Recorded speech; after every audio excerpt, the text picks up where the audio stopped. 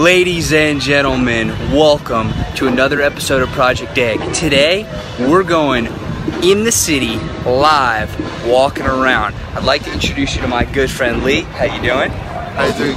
Great. Pleasure to be in your city. Oh man, I'm very honored that you would not only come to the city, but do an interview walking around the city of New Orleans. So Lee here is the CTO and co-founder of Outsert. Okay, Lee, what is your story? And let's talk about it as we walk. Excellent. Okay, so this is going to be very interesting. It's first of all, it's my first time in New Orleans, and it's possibly the loudest day of the week with street performers all around us. I'm a CTO and co-founder of a technology education company called Outsert. To oversimplify it, we centralize the professional certifications of all the companies in all technology areas. And one day we hope to be, for technology education, what Facebook is for social media, and what LinkedIn is for your work and business life. So it's been an interesting journey 3 years into this. I'm in the process of doing a 3-month road trip, also outreach with community colleges across the United States, RSA Security Conference, Open Source Leadership Summit, SUSE Linux event, showing off the Nice. make sure that everyone can see swag, which is something that a lot of us geeks dig. Laptop stickers and stuff like that. You know, awesome. never grow up. Why should we though, right? Well, some of us have more hair than others. You know, eventually it catches up with you. Dude, I'm losing it. I'm losing it for sure. But yeah, so tell me a little bit about your childhood. What sort of family did you grow up in? Where were you raised? Wow. It wasn't anywhere near sweet Louisiana. I was actually born in England, raised in Israel for the first pretty much 15 years of my life. And kind of zigzagging between Israel and England. Ended up dropping out of, kind of being kicked out of high school. Mind if I ask why?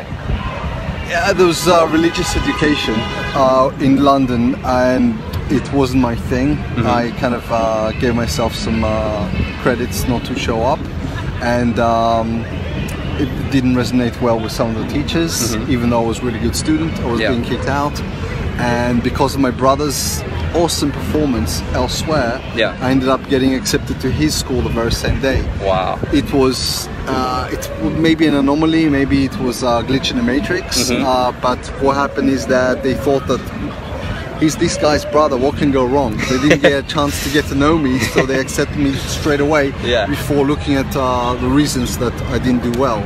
So that was interesting. I ended up going to Leeds University in England, following it's a blackout. Well, I was inspired by robotics at the time, and I ended up going to read mechatronics, but university life was amazing, big party time. Ended up getting, dropping out there, and dropping out overall 4 times from universities over time. But I am passionate about technology education, and that's my gig. It did not happen at university. It did resonate really well with certifications rather than degrees. And also being an employee, I found myself many times getting promoted again, and then getting fired. And this is what entrepreneurialism is about, that you get experience in someone else's gig until you no longer fit, and ultimately your true colors may show, and you end up setting up your own stuff. That's amazing. Let's keep walking here. So what was your relationship like with your parents? Did they move with you in Israel? How did that dynamic work out? I mean, I grew up in a kibbutz, which is a communal settlement. My uncle did. All right, excellent. So this is kind of a different time, different place. It's a communal area, a communal settlement that a lot of startup founders in the Israeli ecosystem come out of the kibbutz. And what's interesting is that you grow up with no money because you don't need money. Right. You have access to all the resources that you need. Nothing costs money. Right. You have abundance. Yeah. And then when you move out to the big city and you start paying for groceries instead of having everything for free, Right. then you think, well, that doesn't make sense. So Yeah. you end up becoming a capitalist, but a different sort of capitalist. So it's somewhere the switch from socialism to capitalism leaves you as a social capitalist. Okay. And having an abundant mentality. So when you drive through Texas and you think, oh my God, Texas is like 34 times bigger than Israel. Yeah. And when people say you can't come to the United States because it is nowhere, it's all full of people. Too many people in the US, too many people in the world. And you think, wow, it's like Israel is less than 3% as big as Texas. No one's going to notice if I create a little Israel here, or a little, a little city or another kibbutz, and do your own thing. Right. So it's inspirational. That is inspirational.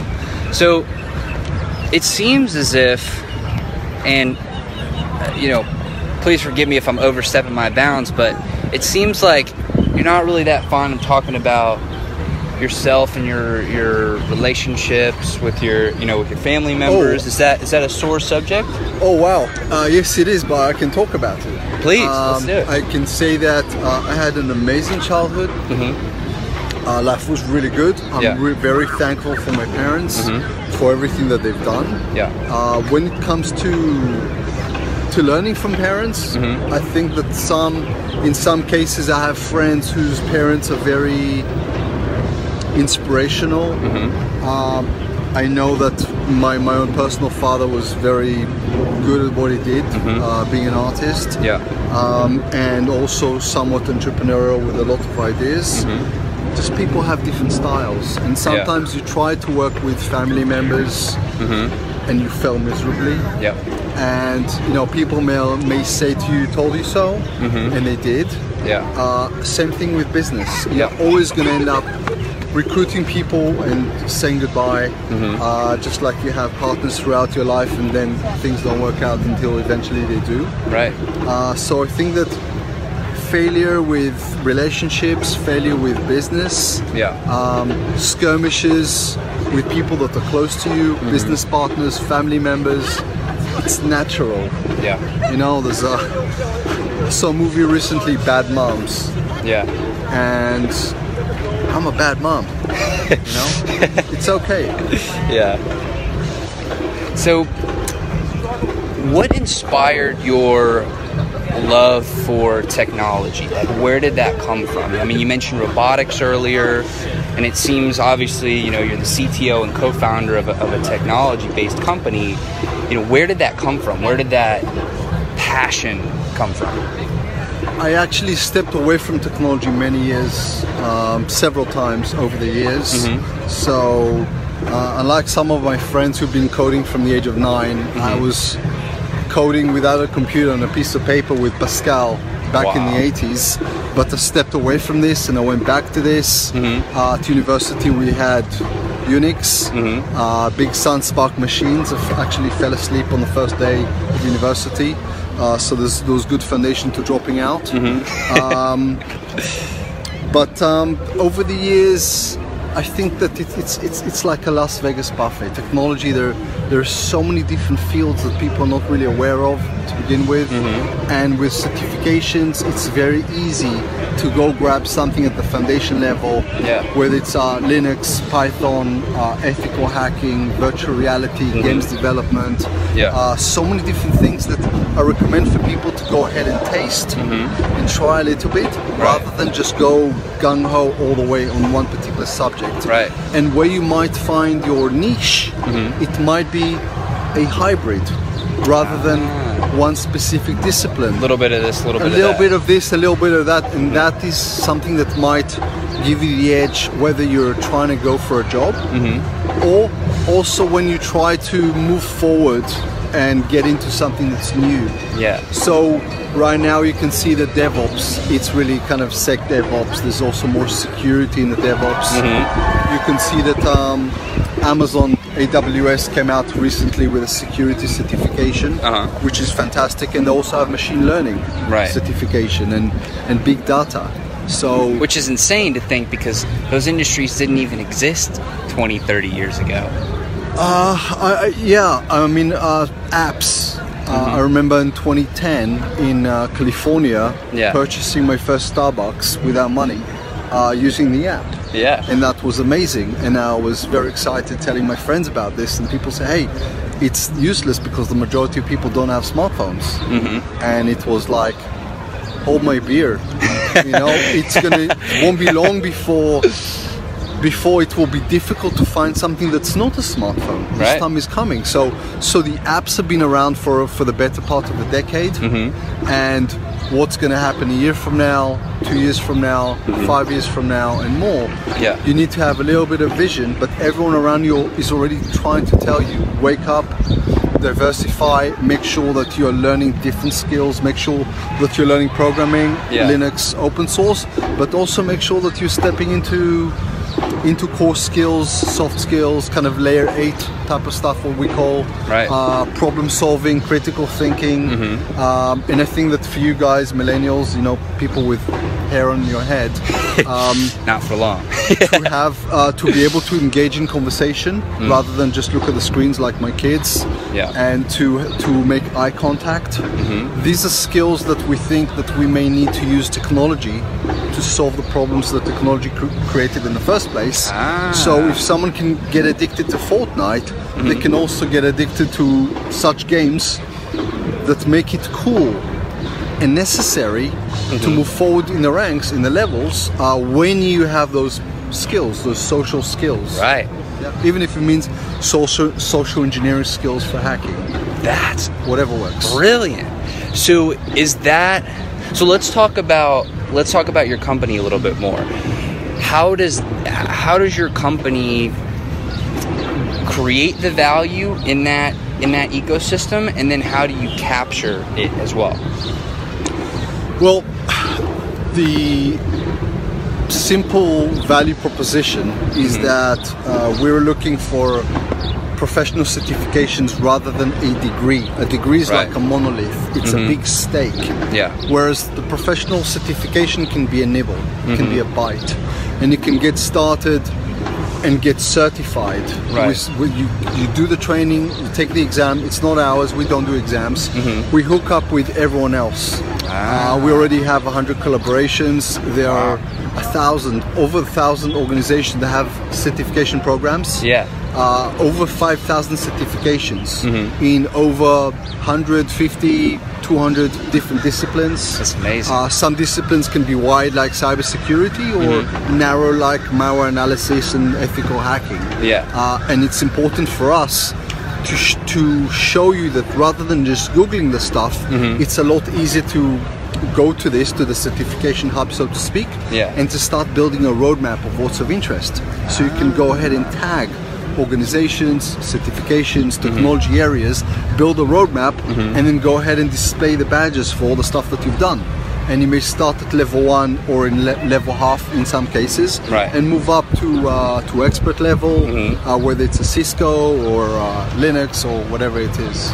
So it seems like it's almost like a build your own adventure with learning and getting certified and actually building skills that are going to help you succeed in the future with technology. Absolutely, and this is something that is in collaboration with everyone else, because it's not a one-stop shop, it's a hub. We'd still say, hey, you want to do Linux from LPI or CompTIA, the best thing you can do is go to either a company like linuxacademy.com online, or we might redirect you to a local community college to sit in the classroom. It doesn't make a difference to us where you study and how you study. What's important for us is that you build your technology education roadmap like Lego. Yeah. Different colors, different sizes. Adding a little bit. Adding and you build something sizable over time. It's not just about getting certified, getting a job, and you're done.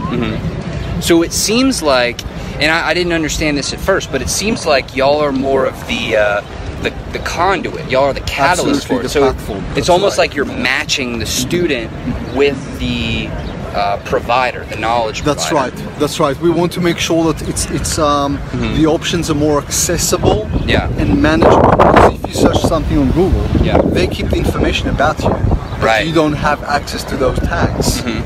This is somewhere that you're able to build the roadmap yourself, change, amend the roadmap yourself, the stuff that you like, the stuff you decide you no longer like, and just get rid of it. Wow. But the roadmap is something that you end up owning, and also displaying the stuff that you've done, which in future you'll be able to do so much more with it. So almost giving you a place to represent yourself and to show off That's your badges brilliant. like you do on LinkedIn, but with a bit more spice, with a bit more finesse. And this is something that you'll be able to, in due course, press a button and have an output, your resume with the badges inside as well. Wow. So, I mean, there's a lot in the pipeline. It's very two-dimensional at the moment. Business development, like this particular road trip, it's going to events. I'm going to be in a couple days, 3 days in Nashville, Tennessee. I'm going to the SUSE Linux conference, SUSECon. This is the annual event of the year, and this is another opportunity to engage with vendors, to meet community colleges, to meet influentials in technology. So it's a lot of outreach as well. That's awesome. So we were talking about a little bit earlier with solving problems that technology has created with technology. For example, the social engineering, right? That is so interesting to me, because it seems like as we get more dependent on technology, we become less social in a way. Right? It's almost like the more we engage with social media, the less we actually go out and have a face-to-face conversation with somebody. So where do you see the biggest opportunities for people? So let's say somebody is young and they want to set themselves apart and they want to take themselves to the next level.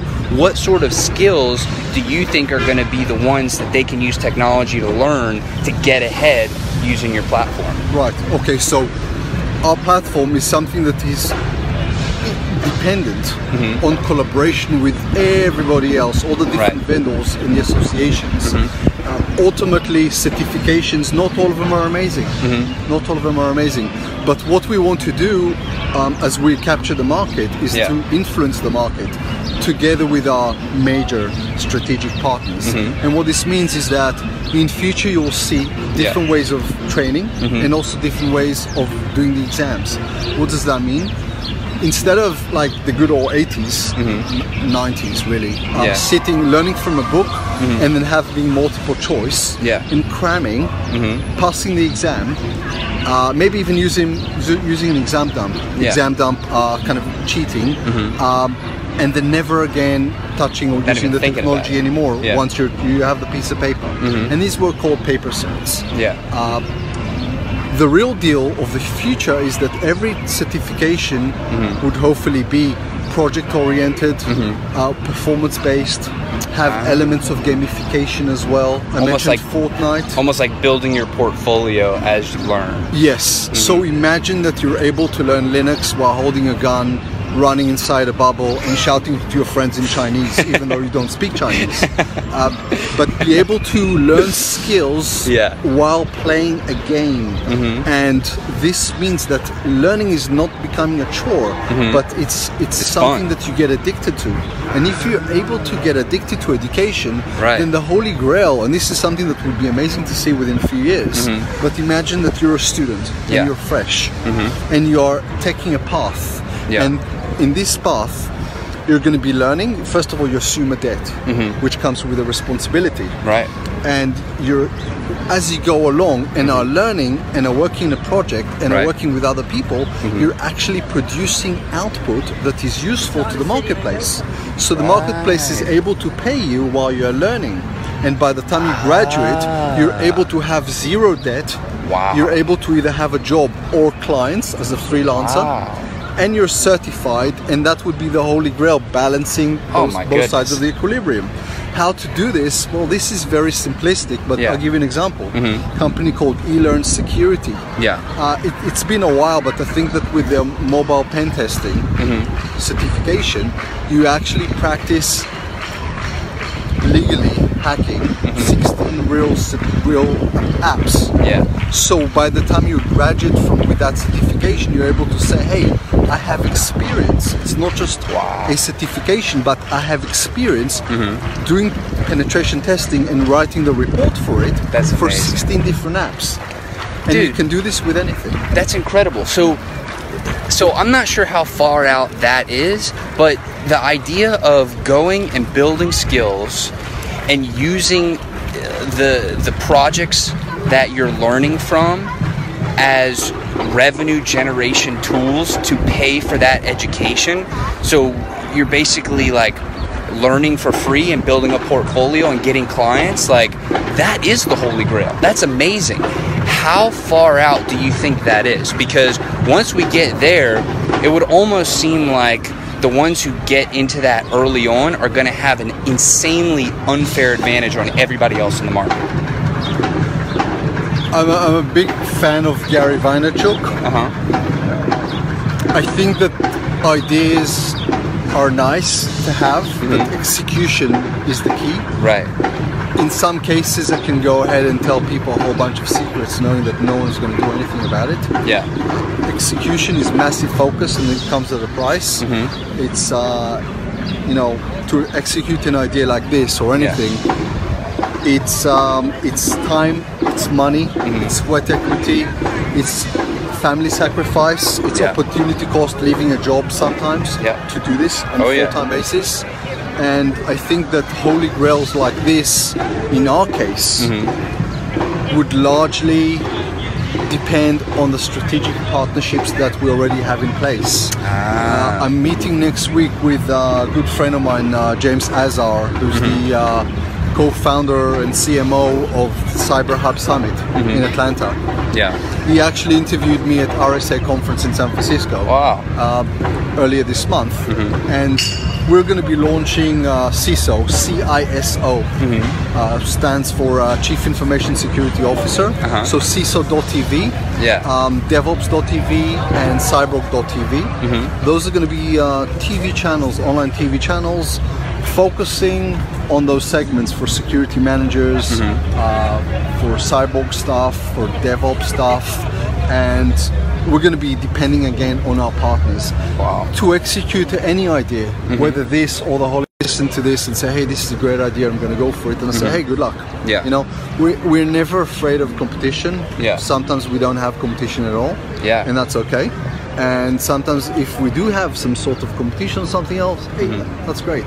At the end of the day, it's important to know that you have a lot of tricks up your sleeves, and that you're confident that you're going to be working very hard to execute something, because ideas, you know, many times you have an amazing idea, someone already thought about it, someone already failed at it several times, and it's your time to shine. If someone else can hear this and decide that they want to go and do something, whether they compete with us or they don't, and they get any ideas, and, you know, fair game and good luck. You know. So it seems like this holy grail is a ways away, right? I mean, is that kind of what I'm hearing? It's one of the many things in the pipeline. You know, you can see that if you can dig this the shirt I'm wearing here. Let's get a quick zoom in on that. Okay, so this is lithium, nitrogen, uranium, and xenon. For those who understand the periodical table in chemistry. And this kind of spells or misspells and dispels Linux. Linux is an operating system. It's the gateway to everything that is open source, largely of the open source communities. And a couple of years ago, we, in addition to having Outset now for three odd years, we launched Linux Communities. And Linux Communities is the amalgamation of about 100 different groups on Facebook, like USA Linux Community, Singapore, Philippines, India Linux Community. So it's kind of geo-based Linux communities. And this is another way for us to go ahead and bring Linux and open source to geographical communities, and also allow other existing groups to work within this. That's so amazing. just the fact that everyone has already done, some people may have already done something before you, does not mean that you cannot go ahead, create large groups, Right. able to engage through those groups, able to have some marketing campaigns for deals that you have and push it at no cost to you through those groups. So, someone looking for exam vouchers, for example, for codes on different vendors, many times are likely to end up using our codes as well. That's another a way for us to monetize. Yeah. We have several different ways that we monetize the company. We didn't yet take any investment. Wow. We've been monetizing for 2 years. Yeah. And it's something that I don't know. In your experience, did you talk mostly to people that raise money, or any bootstraps as well? There's a lot of different buckets. I'd say probably the smallest bucket are people who went and did a seed round or raised money from other people. Most of them actually did do it on their own and bootstrapped it. Interesting. To what level? The most successful guest that I've had on the show as of today owns a company worth about $100 million. Bootstrap all the way? I believe so. I could be wrong once he got up and running, but I believe he did bootstrap from the beginning. Right. Excellent. So this is something very interesting because nowadays you can fire up a server on AWS or Microsoft Azure, Google Cloud, Alibaba Cloud, anything. With a credit card, you can easily start up a company once you have something already going on. And you can be up and running for very little money. Right. The key is also finding the right people to work with you. Exactly. Even if you are the dominant force in the company, you still need to have other people there, even if it's for your psychological benefit. Exactly. To know that you're not the dumb guy on stage. Yep. You can't do it alone. You might be able to, but it's good if you're able to fool yourself to think that you're not alone, that there are some people with you. So either you have multiple personalities or whatever it is, but it's very important to have a dream team and to know that just like marriage, it's not necessarily going to be perfect. Yeah. But you're still able to have that, to be able to 3 years look back and say, hey, we're doing something right. That's we're going to screw up, we're going to make mistakes, we're going to pivot, we're going to have new ideas, we're going to ups and downs, like everything else.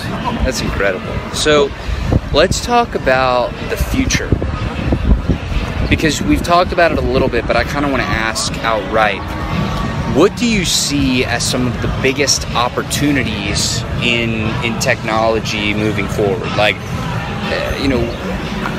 maybe... No, I'll leave it at that. What do you see as some of the biggest opportunities? Wow. Okay.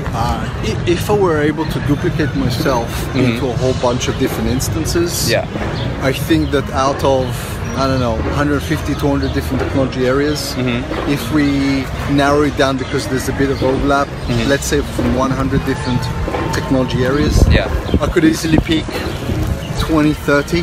That I would have liked to have hands-on focus. It can be anything. It can be AI, it can be machine learning, it can be virtual reality, games development. It could be combinations of these, and I would jump 100% into any of them and start swimming and knowing that I made the right decision and everything is fine. Right. And I remember that I learned mechatronics and robotics when you're a toddler. This is we're talking about Terminator 2 that inspired me to study robotics. We're actually the second year of robotics and mechatronics at Leeds University in England, 93. And anything that you go for with technologies, there's so many different trending technologies, but there's so much of it that you're able to just go ahead, pick something that you're passionate about.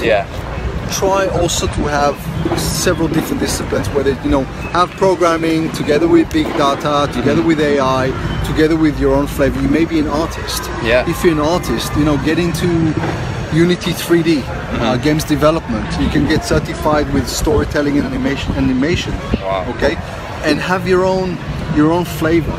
So just follow your passion, and I'm sure that someone is going to recognize you somewhere, and whether give you an awesome job or if you create your own gig, invest in you or something like that. Yeah, investment is a different gig. I think that I am an entrepreneur, but I'm also a lousy investor. I may put my money on something, and then when it goes down, think, no, it's going to be okay. I'm optimistic they're going to recover, and they're not gonna. And I'm not inside that company, and they're not going to make it. And it's someone else's gig. There's nothing I can do about it. Right. If it were me, if it were my business as the entrepreneur, I'd find a way that makes sense to me, even if other people can't see this. But I'm inside. As an investor, I'm too optimistic to be a good investor. So, are you more of the visionary who you want to see the future, create the future, and move around the resources, or are you more like in the trenches, doing the dirty work day to day type of guy? What's the difference? I'm not sure. So both A and B. It's knowing as a visionary also when to step out and recognize that you're assembling a team of other competent people. Yeah. If you fail to find the competent people that you need, keep looking. Yeah. And you'll find them. So this is ultimately your leverage to make sure that you're not a one-man band all the way. Right. And it's important to have other people that are able to take some of the work from you. Yeah. So definitely I'm the visionary, but getting the hands dirty, you deal with so many different systems. It's not just about putting a website up that people see and have an opinion about what you do. Right. What people can't see is all the stuff, all the roadmap, all the features that you're working on to launch, and they can see your technique sometimes, but they can't see your strategy. Right. And so visionary is important, but it's also important to have the hands-on. Absolutely. To get your hands dirty, to understand the technologies. Just for example, there you go, visionary. I think that a year ago, maybe a couple of years ago, Amazon, a friend of mine who works at AWS said that they, I don't know how correct those figures are, but they said that they were, they're releasing, how many versions a year were Amazon releasing on the platform? Yeah. The whole year. And the number is staggering.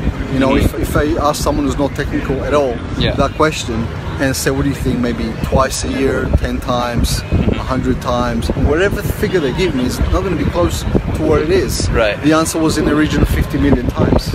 Oh my goodness. And so how do you do that? And this is through DevOps. This is through continuous delivery, continuous integration, that you're able to work in a different way to the old monolith. Yeah. You don't need to have all the components in place before you release a version. It's broken down into small components. Right. And to oversimplify what virtualization is today, virtualization, which is relevant for us in business, because that's why you and I don't need to go buy hardware when we have a website. Just to those who are, not to those who maybe are very young and don't remember those days, hardware used to cost many thousands of dollars. Wow. And you needed many times to have an IT person who's dealing with the hardware. God help you if something went wrong, massive expenditure. Yeah. But what happened is that there was a leap from physical to the virtual machine, and from the virtual machine onto what's called containers. Yeah. And from containers now into serverless. Like the cloud. Specifically, even all the virtual machines that are in the cloud, there are further leaps into containers. And another jump into serverless and Lambda. And what this means is that you're able to collapse the cloud into code and to launch clouds, virtual clouds, additional clouds from several lines of code. And I've seen something phenomenal called StoryScript recently at the Open Source Leadership Summit that pretty much collapses 3 days of a person's work into several minutes. Wow. So yes, you need to learn a bit of, I don't know if did you see the movie Karate Kid? With Ralph Macchio? I need to. It's 1986. 1986 movie, highly recommended to those who know what is wax on, wax off. Oh, I know what you're talking about. Yeah. Yes. So where he with catches Miyagi, the fly or Daniel-san, absolutely. So wax on, wax off. Yeah. And the difference is, if you truly understand technology, you're able to have a competitive edge Right. that someone who's not technical doesn't understand. Right. And how can your business be competitive if you don't understand technology? That's true. So I think that yes, it's absolutely imperative that technical people understand business, and you'd expect the chief information security officer of a company to have an MBA, to have understanding of business. It's critical. That said, it's highly imperative that the receptionist and the CEO understand security principles. Otherwise, they're using a computer without realizing the risks that pose in the organization. Yep. And also to understand that underneath every API, every application programmable interface that link processes between different systems, Yeah. there's a business relationship. And likewise, underneath every business relationship, there's an API going on. So it's very important that people understand technology and understand business, whether they're a technical person or a business person. Definitely, if they're both, in my case. That's brilliant. So let's talk about connection, right? And I'm really interested to hear your take on this, because one of the bedrocks of this show is connection, right? Connection between you and I as friends, as guests and hosts, and then us and the audience members with each other. So I'm fascinated by connection, right? And I want to know, what is your philosophy on developing meaningful, deep, and genuine human connection? This is where I talk about food. I mean, we have music here. We have nice wind right now. It's not hot like it was earlier today. And we're here. We're not having a Skype conversation. We're inside a certain environment right now, meeting for the first time, me on my road trip. This is your turf. Now, when I was exhibiting a few months ago at Cybertech in Tel Aviv, which is beautiful, it's like a 3-day event, 15,000 people from all over the world. Yeah. We have such a vibrant startup ecosystem in Israel, and cybersecurity, it's phenomenal. So many of my friends and people that I know set up their own companies. Yeah. You know, some of them already sold on. I had investment bankers come to me and talk to me about investing and putting people in the company and doing stuff.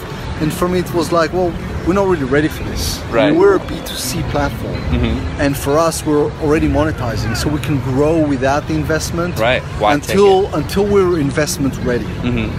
We're not ready yet. Yeah. What's important for me when I meet people like that is the connection. Yeah. So we might be ready, but you need the foreplay right now.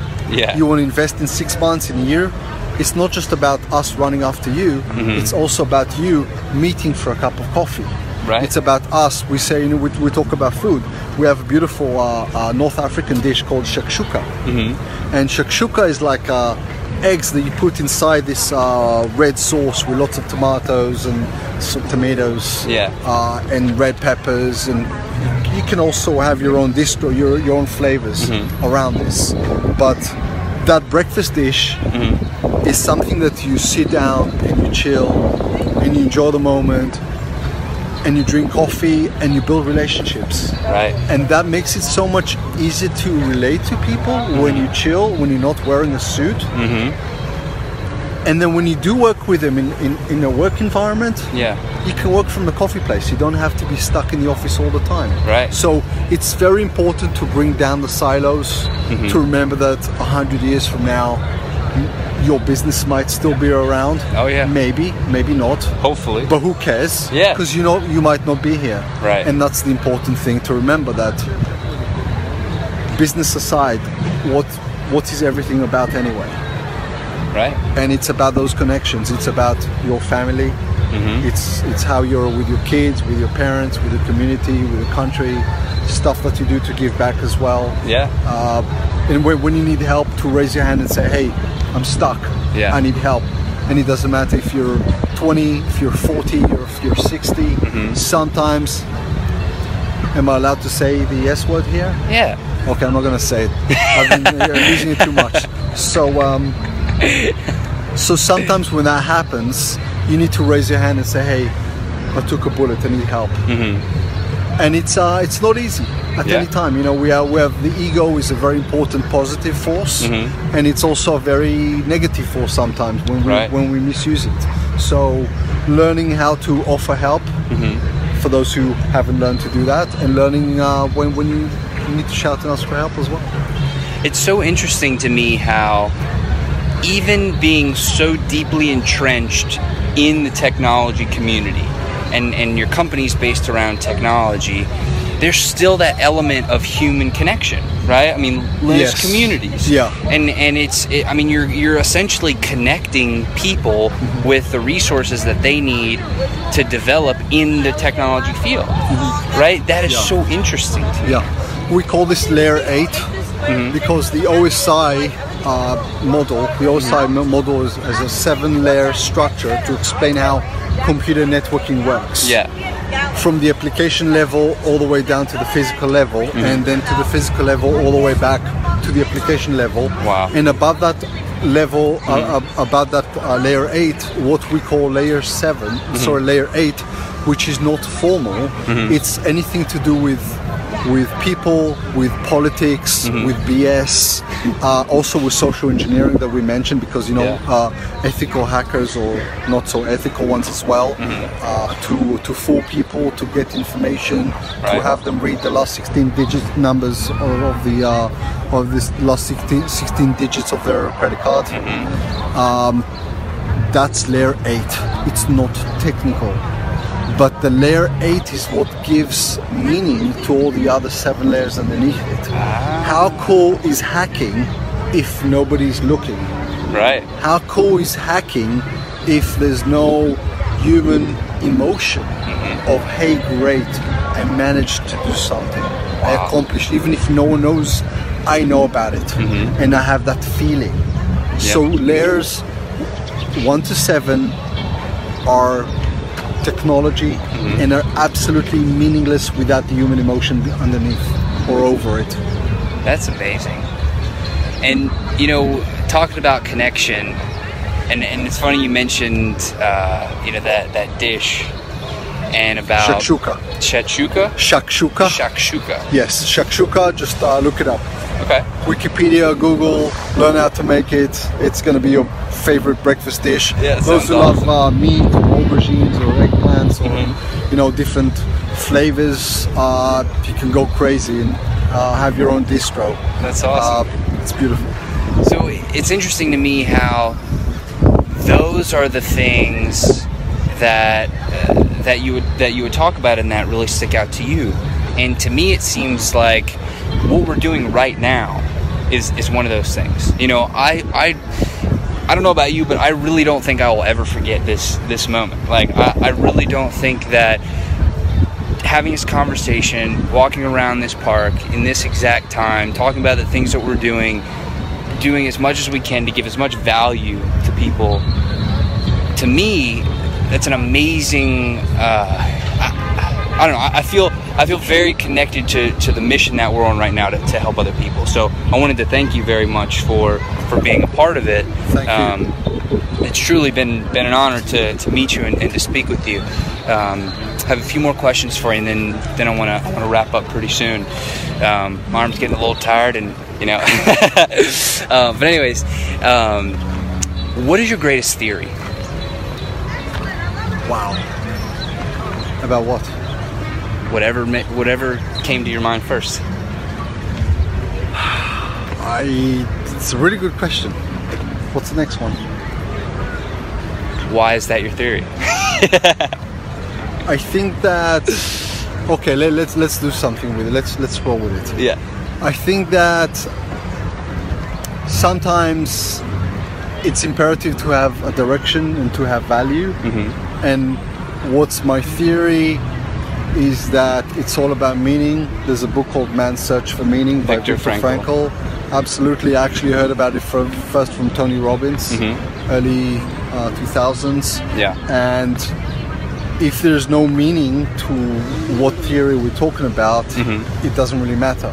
Right. I think that my own zeitgeist, my own outlook, it's to have that meaning. Yeah. So man's search for meaning, searching for meaning, assigning meaning to stuff, what's meaningful to you, what isn't. We can't put all the energy into something and totally neglect something that has meaning. So what the theory is, it's all about meaning. Whatever it means to you, that's what the value is. That's huge. So again, I want to thank you for coming on the show today, coming on the interview. Is there anything about yourself that you think is an important part of who you are that we didn't get to talk about today? Like, in other words, what did I miss? That is a really good question. I think that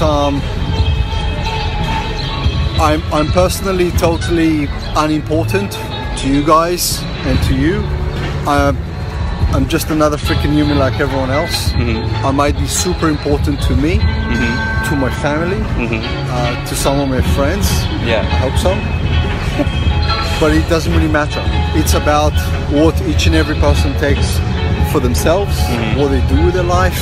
Yeah. There's so much opportunity, and just deal with the crap that we sometimes are faced, because everyone has some, and move on. If you're going to, Churchill said, if you're going through hell, keep going. Yeah. Keep going. So keep going. If you can't do it on your own, get help. Get someone to help you, and remember that your failures are what's going to give empathy and allow other people to relate to you when you're up and they're down, and you can truly say to them, listen, I know how you feel, I felt the same way, I've been through that, let me help you out. Put your ego aside. That's huge. And accept help, and one day in turn you'll be able to truly help someone else in need. So I'm 24, right? I'm 44. I have a few businesses, but this show is my greatest passion. What question, and knowing that, what question should I be asking you that I'm just not thinking about, that I wouldn't think to ask? You're always going to miss stuff. This is like Seinfeld with George Costanza, with the comeback, the stuff that he wanted to say but didn't say. The ocean rang, they're running out of jerks or whatever that was, and the stuff that he didn't say and should have said but he didn't. We are always going to miss something, and that's why we always, my next startup company, one's going to be an emergency response platform. Some ideas that I had since 2006, and the one after that, it's our time travel startup, and we already have a slogan for the time travel startup. It's never too late to make a first impression. I like that. So this is BS. I don't have that time travel thing lined up, but the bottom slogan there. But the bottom line here is that it's never too late to make a first impression. You can screw up, people can think lowly of you, but you have another chance to shine. And if you forget to ask someone a question, you can always have another conversation later on and catch up and ask. You're always going to miss something out, and it's okay. Well, Lee, I want to thank you so much, man. I really do appreciate your time. Likewise. You're the freaking man. So thank you again. Thank you. To everybody who's watching, I want to thank y'all so much. Y'all are the reason that I do this. Whether you're watching, whether you're listening, whatever it may be, I love you guys. Thank you so much. We're coming to you from Jackson Square in New Orleans. Hope you guys have a fantastic day, and I'll see you on the next episode.